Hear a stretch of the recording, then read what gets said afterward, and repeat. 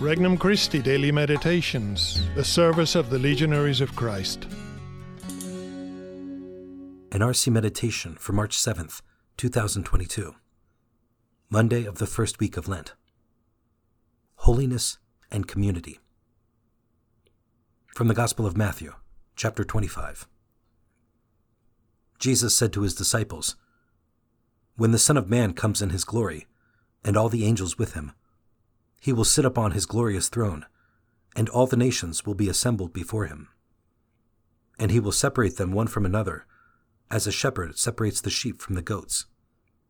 He will place the sheep on his right, and the goats on his left. Then the king will say to those on his right, 'Come, you who are blessed by my Father, inherit the kingdom prepared for you from the foundation of the world. For I was hungry, and you gave me food. I was thirsty, and you gave me drink. A stranger, and you welcomed me. Naked, and you clothed me. Ill, and you cared for me. In prison, and you visited me.' Then the righteous will answer him and say, 'Lord, when did we see you hungry and feed you, or thirsty and give you drink? When did we see you a stranger and welcome you, or naked and clothe you? When did we see you ill or in prison and visit you?' And the king will say to them in reply, 'Amen, I say to you, whatever you did for one of these least brothers of mine, you did for me.' Then he will say to those on his left, 'Depart from me, you accursed, into the eternal fire prepared for the devil and his angels. For I was hungry, and you gave me no food. I was thirsty, and you gave me no drink. A stranger, and you gave me no welcome. Naked, and you gave me no clothing. Ill and in prison, and you did not care for me.'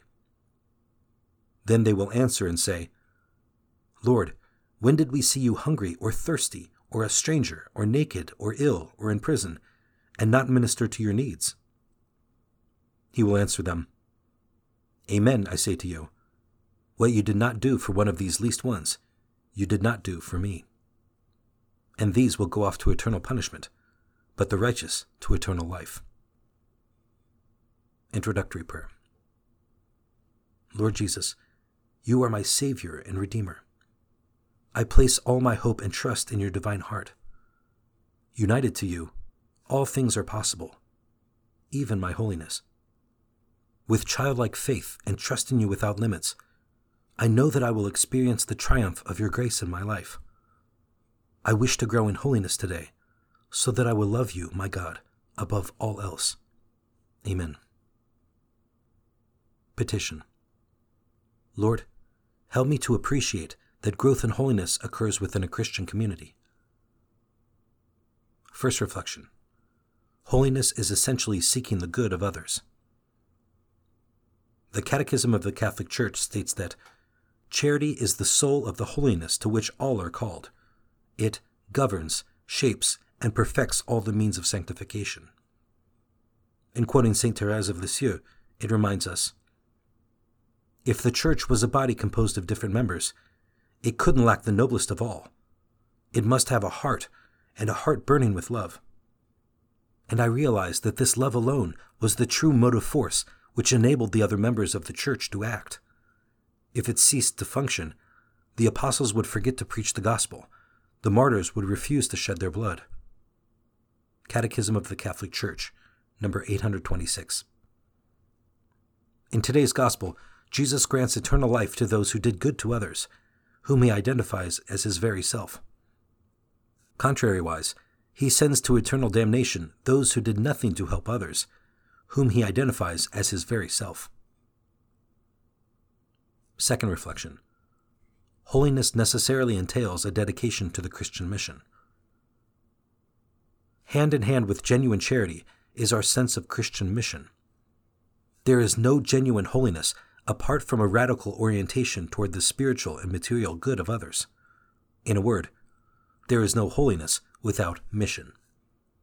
As Pope St. John Paul II reminds us, the universal call to holiness is closely linked to the universal call to mission. Every member of the faithful is called to holiness and to mission.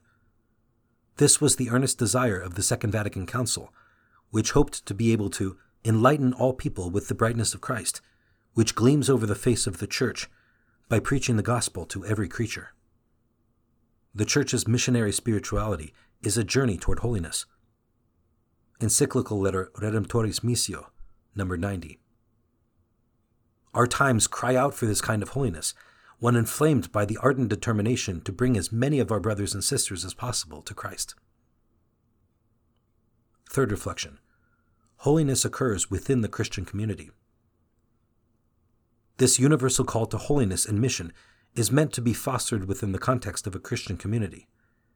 We are meant to spur each other on by our devotion, good example, generosity, and encouragement. Dear brothers and sisters, let us remember the missionary enthusiasm of the first Christian communities.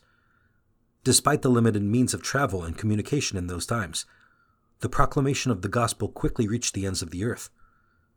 And this was the religion of a man who had died on a cross, a stumbling block to Jews and folly to Gentiles.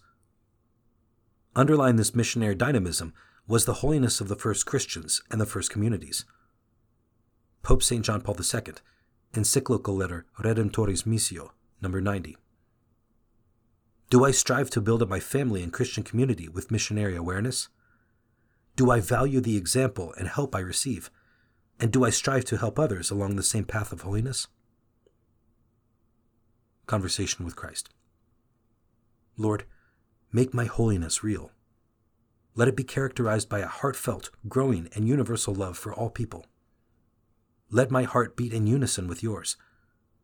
Open my eyes to all the good that I can do for my brothers and sisters, and don't allow me to walk away from any opportunity to show this world your love. Amen. Resolution. I will take some time today to examine my conscience and honestly assess the spontaneity, depth, and extension of my charity towards others, especially those I supposedly love the most. For more resources, visit regnumchristi.org or download the Regnum Christi English app today.